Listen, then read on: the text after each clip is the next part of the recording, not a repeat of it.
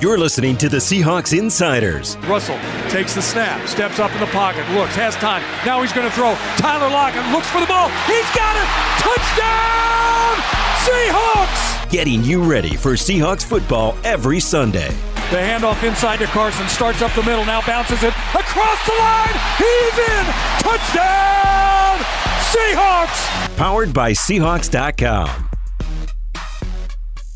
Welcome to another edition of Seahawks Insider Podcast, your preview for Week 12. Jackie Montgomery here with Jen Mueller as John Boyle is still on paternity leave. And Jen, I can't believe we're in Week 12. It's all kind of a blur at this point right now. It is. And for as fast and as slow as 2020 has gone, I don't know where the time has gone in the NFL schedule. It is amazing to me that we have made it this far. And it gets harder and harder to jog my memory about what happened from week to week. Like everything, you're right. It just gets all jumbled up. Like, I don't know. What was I wearing that day? Like, is there anything that stands out so that I can remember what we were talking about? Going into the season with COVID and everything, would you have, if you had been asked, do you think we will make it to week 12 of the NFL season, giving what is going on in the world? Do you think we would have made it this far? No. Back in August? I mean, no. And I thought the Seahawks had really good protocols in place, and we've seen that they do. And Pete Carroll was talking about them again this week with Thanksgiving and was embracing the NFL, tightening up their policies across the league. But I would have said it would be nearly impossible given the fact that they didn't have an actual bubble. Yeah. And yet, while there have been games that have been postponed and moved around, and there have been players across the league that have landed on the COVID list, I am really surprised and very impressed that we've gotten to this point. Yeah, same. Yeah, when you're watching like ESPN or whatever your sports fix of choice is, and you look at the ticker at the bottom, it's like, COVID problems here, COVID problems here. This game is canceled. This game is canceled. You know, when you're looking at college football, and I'm just like, wow, it's a beautiful thing that I believe I heard that the Seahawks are the last team or the only team in the NFL to not have a single player test positive. And that really speaks to what Pete Carroll and his team is doing to ensure everyone's safety and following the guidelines. It totally does. And I do think that this is going to open up a conversation as we get even further into the season and probably around the playoff time. I think the Seahawks are going to have to win a playoff game before we can truly have this conversation. But will this be the best coaching job that Pete Carroll has had to do during the course of his career?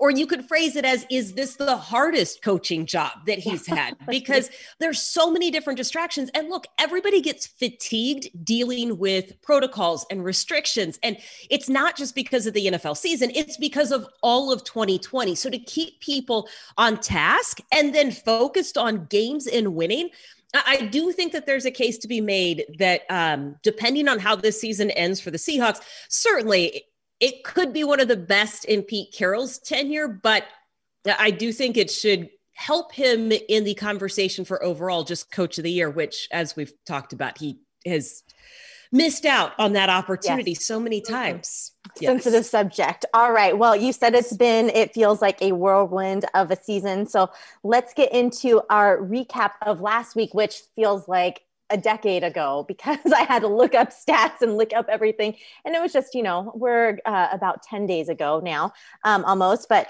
before we get into that, Cairo Radio and 710 ESPN Seattle is your home for the Seattle Seahawks. And don't miss the Pete Carroll Show on 710 ESPN Seattle at 9:30 when he joins Danny and Paul Gallant and Michael Bumpus the morning after every game. Wow, I really butchered that. Sorry, guys. All right.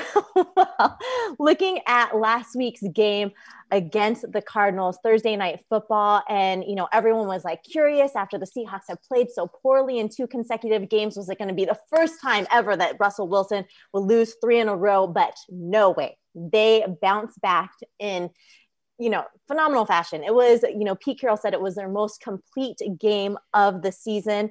And I mean, what were your takeaways from that game, what we saw the Seahawks being able to do? I have 2 big takeaways and the reason that it truly does feel like it was a long time ago. 2 big takeaways. This was a very balanced offense. It is what we had been looking for, quite honestly, since week 1. And number 2, the defense was on the same page. Front to back to front, everybody was on the same page. I do think accountability was better. Now, there's a story as to why that was the case, but I think both of those things made it possible to kind of forget about Thursday's game. Because Jackie, can't you imagine what would have happened if that game had not have come out the way that it did, what we would have been talking about, how that would have felt during the weekend, right? Everybody, there would have been such consternation and so many conversations. Instead, I think it was easier to just relax and go, okay, there is reason to believe the defense has turned the corner and this offense can function without always throwing the ball downfield to DK Metcalf, right? I think that there was a sense of calm that came with that win. So you didn't have to rehash all the little things. But balance for sure on offense and defense. You know that meeting that they talked about that Ken Norton led? It sounds like it's such a simple thing. I think we can see how much of a difference that made on the field. Yeah. Yeah, absolutely. For those listening, Ken Norton had an accountability meeting and he had all the players go around and say exactly what they are responsible on each play, or in the base defense, I believe. And it really, as you could see in their last performance, it seems like it really kind of resonated with everybody. Well, and I do think that it's like anybody else, right? If we're all working remotely, which we are, it's hard for me to remember how good you are at your job when I don't see you in the same way every single day, right? I don't think that this is unusual to the Seahawks. Yes, they're on the field together, but they spend far less time in the same space than they have in years past. When I'm hearing the story about that accountability meeting, I think it's a reminder that, look, we've been in our playbooks. We understand what our assignments are. This is what I'm telling you I can do and I am supposed to do. It's as much about I can verbalize my responsibilities as everybody else recognizing, that's right, you are a Pro Bowler. That's right. You have been doing what you're supposed to be doing. And then that translates to trust on the field. So I think that was huge overall. And I think when you turn that around and you've got the offense doing what they were doing, it allows the defense to play at an even higher level, because the balance that we're talking about, it was running the ball when they wanted to run the ball. And it was being able to take advantage of when the defense did give them shots downfield. And everybody looks at that game against Arizona and says, man, the Seahawks ran the ball 31 times. And that does seem like a lot. And it is a lot compared to what they had done in the weeks previous to that. And then you realize, and Michael Bumpus has made this point a number of times very well, Russ ran the ball 10 times. Yeah. Right. Like that, they were not designed runs for him. And so I just think to have him using his sense and feel for the game and skills, along with the designed runs, getting DK and Tyler involved, it just, man, that win just felt so good from so many different angles.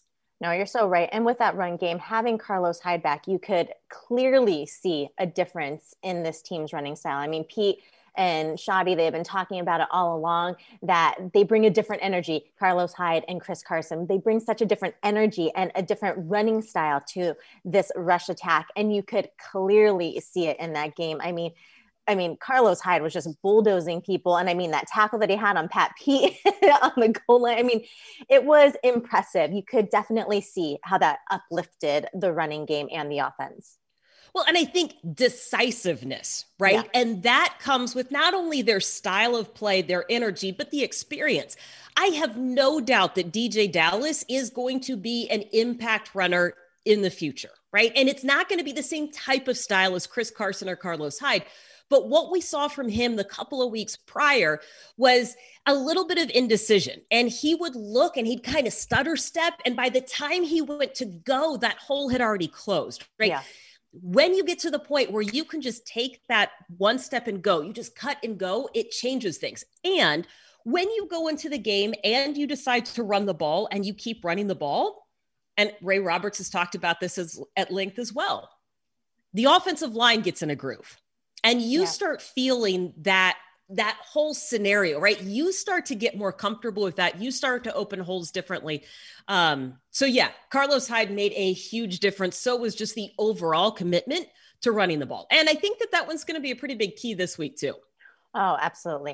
All right. Well, the Seahawks getting that 28-20 win over the Arizona Cardinals on Thursday Night Football. Let's transition into this week. We just talked about Carlos Hyde getting back and some other good signs with other players getting back. We should likely see Shaquill Griffin, Ethan Posick, and Chris Carson all coming back this week for Monday Night Football against the Eagles. Pete Carroll had this to say about, they have this like little mini bye week with the Thursday Night Football game backed up against the Monday Night Football game. So they have some extra time to not only prepare, but get players back healthy. Pete had this to say.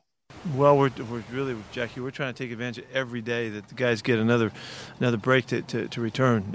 Everybody's banged up this time of year, so these days are really important, and the guys will feel better. They bounced around pretty good today. We'll get another day off for Thanksgiving here too, so we should be in pretty good shape for this weekend. Getting Chris Carson back, like I said, it was such a difference with Carlos Hyde in that running game. To bring Chris Carson back to add to that, that's going to be really exciting. And plus, when you look, Damian Lewis did a great job. He did an admirable job. Rookie getting his first start at center at any level, I believe they said. And so, but to have Ethan Posick come back and help solidify that offensive line, that's going to be huge. And then also Shaquill Griffin on the back end for the defense. Just getting those guys, what can they help this team build upon that last win against the Cardinals? Yeah, I think those two guys that you mentioned on the offensive line might be the biggest returns this week. And I know that it would be tempting to say that Chris Carson coming back, which is what we expect to see on Monday night, is the most important addition.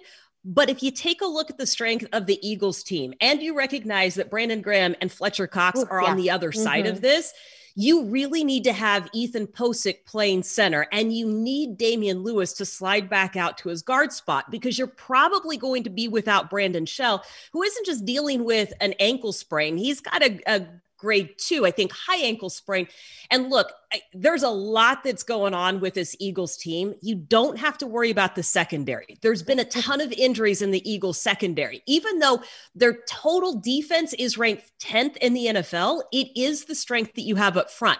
Last year, when the Seahawks played Philadelphia in the playoff game, they would line up Fletcher Cox over Joey Hunt. Now, Joey Hunt, in the locker room, they would call him little Joey Hunt, right? He's undersized compared to the other guys on the offensive line.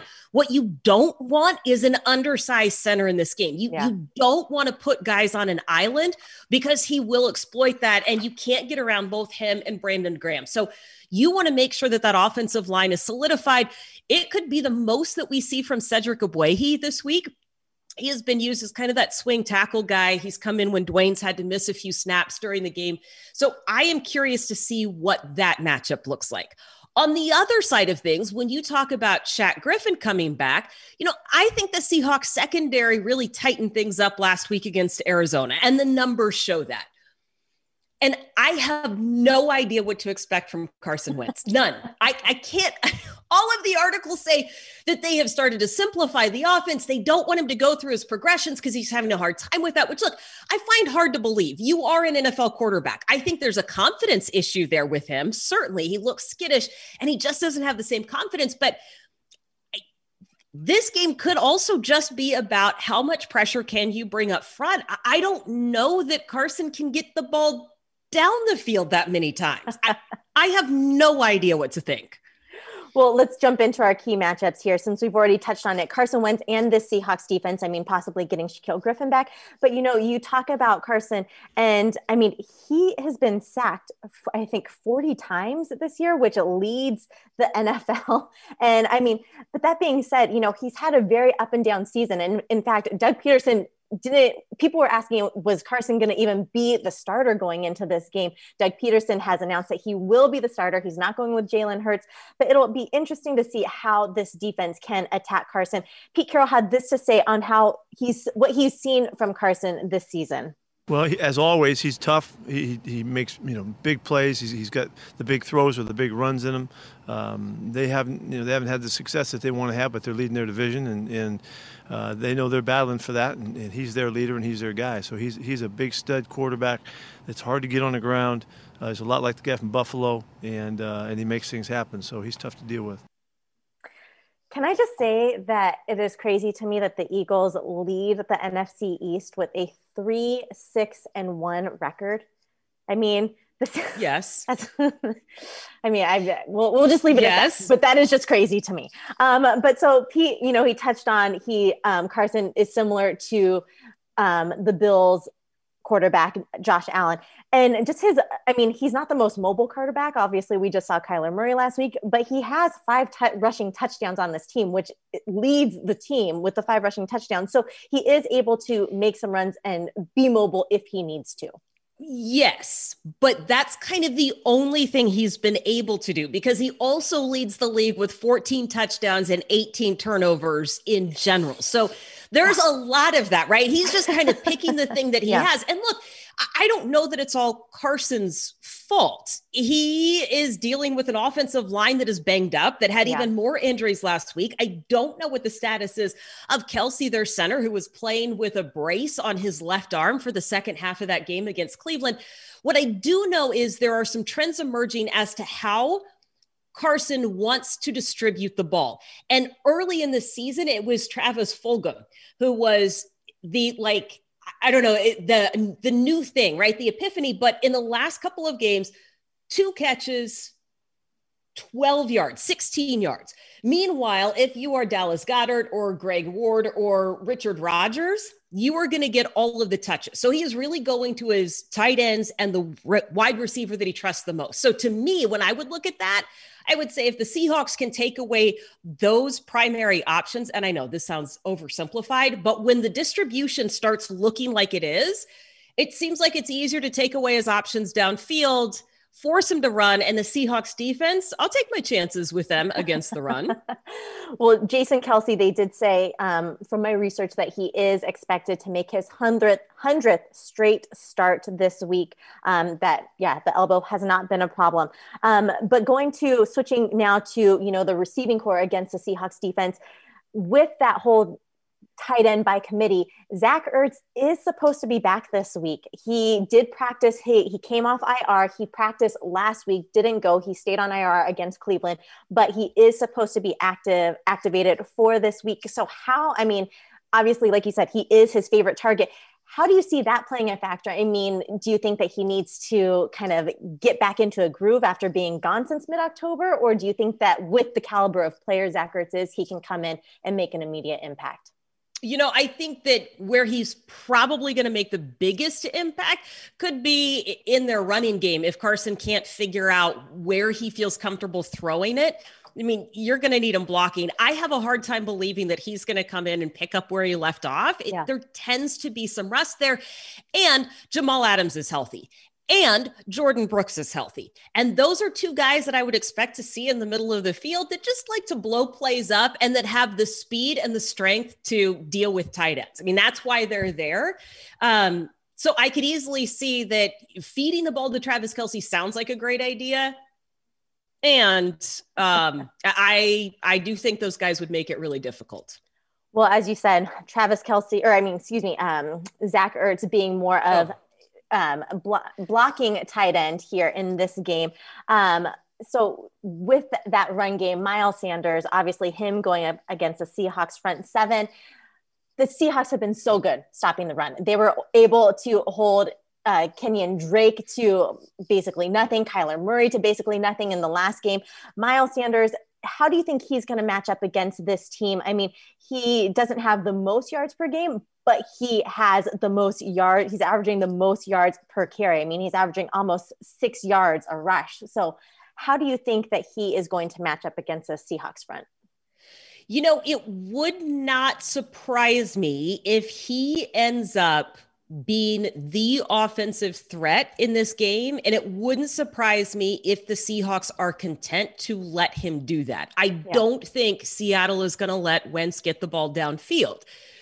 I think they would be content to just have Sanders pick up a few yards. But again, when he is your biggest rushing threat next to Wentz, I think they can scheme him up. And you pointed out, they've done such a good job with all of these runners this year. I'm not as worried about that. I don't think he's as shifty as some of those other runners. Doesn't mean that he's not hard to bring down, but I would not be surprised if you see him get some yards in an effort to keep this game really really short, right? You just don't want to see him picking up yards downfield when there's no reason to give Carson Wentz that opportunity. Well, Pete had this to say on Miles Sanders earlier this week. Yeah, very versatile, explosive. He's got a lot of long plays. Geez, he had a 70-yarder and a 60-yarder. They have broken a lot of big plays, and that's why they're averaging over 5 yards a carry, as a team. That's amazing. So, and with Wentz as an option, also in the running game, they create the problems for you that really bust him into the clear. And so Miles is taking advantage of that. He runs inside and outside, does everything. They have a very diverse run game with some feature with the quarterback involved, and so it's hard. I would be much more concerned about those explosive plays had the Seahawks played them a couple of weeks ago. I think this gets back to the conversation about accountability on defense and tightening up some of those things, because we absolutely saw the defense giving up those yards even a few weeks ago. But I feel a lot better about the continuity, the consistency, and the way the defense is playing to take away some of those explosives. Yeah, I agree. I think that coming off the game where they held Arizona, who was the leading rushing team going into that game, to just 57 yards.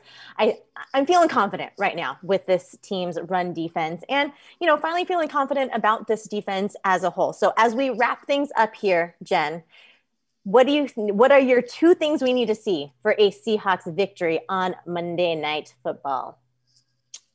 I would like to see the Seahawks sack Carson Wentz at least twice. And I think that's doable. I think that's doable, but I'm going to add on to it. I want that to happen in the first quarter. I want him to get so skittish in the first quarter that everything else just that he's just off balance the rest of the game. So that's what I would say. I'd like for them to finish with 5 sacks, but really, if you can do it twice in the first quarter, I think that they're on track for that.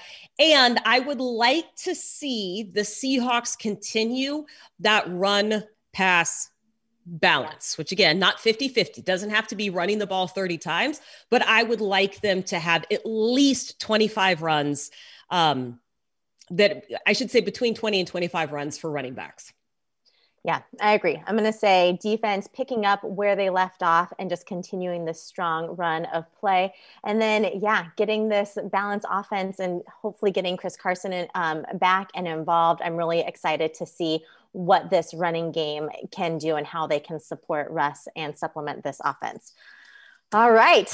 Well, there you have it. There is our key matchups, your Eagles preview. The Seahawks, they take on the Eagles Monday Night Football. You can watch it live on ESPN. Kickoff is set for 5:20. As always, you can listen to Jen Mueller and the guys on 710 ESPN. All right. Well, thanks for taking the time. We'll see you guys next week. Go Hawks.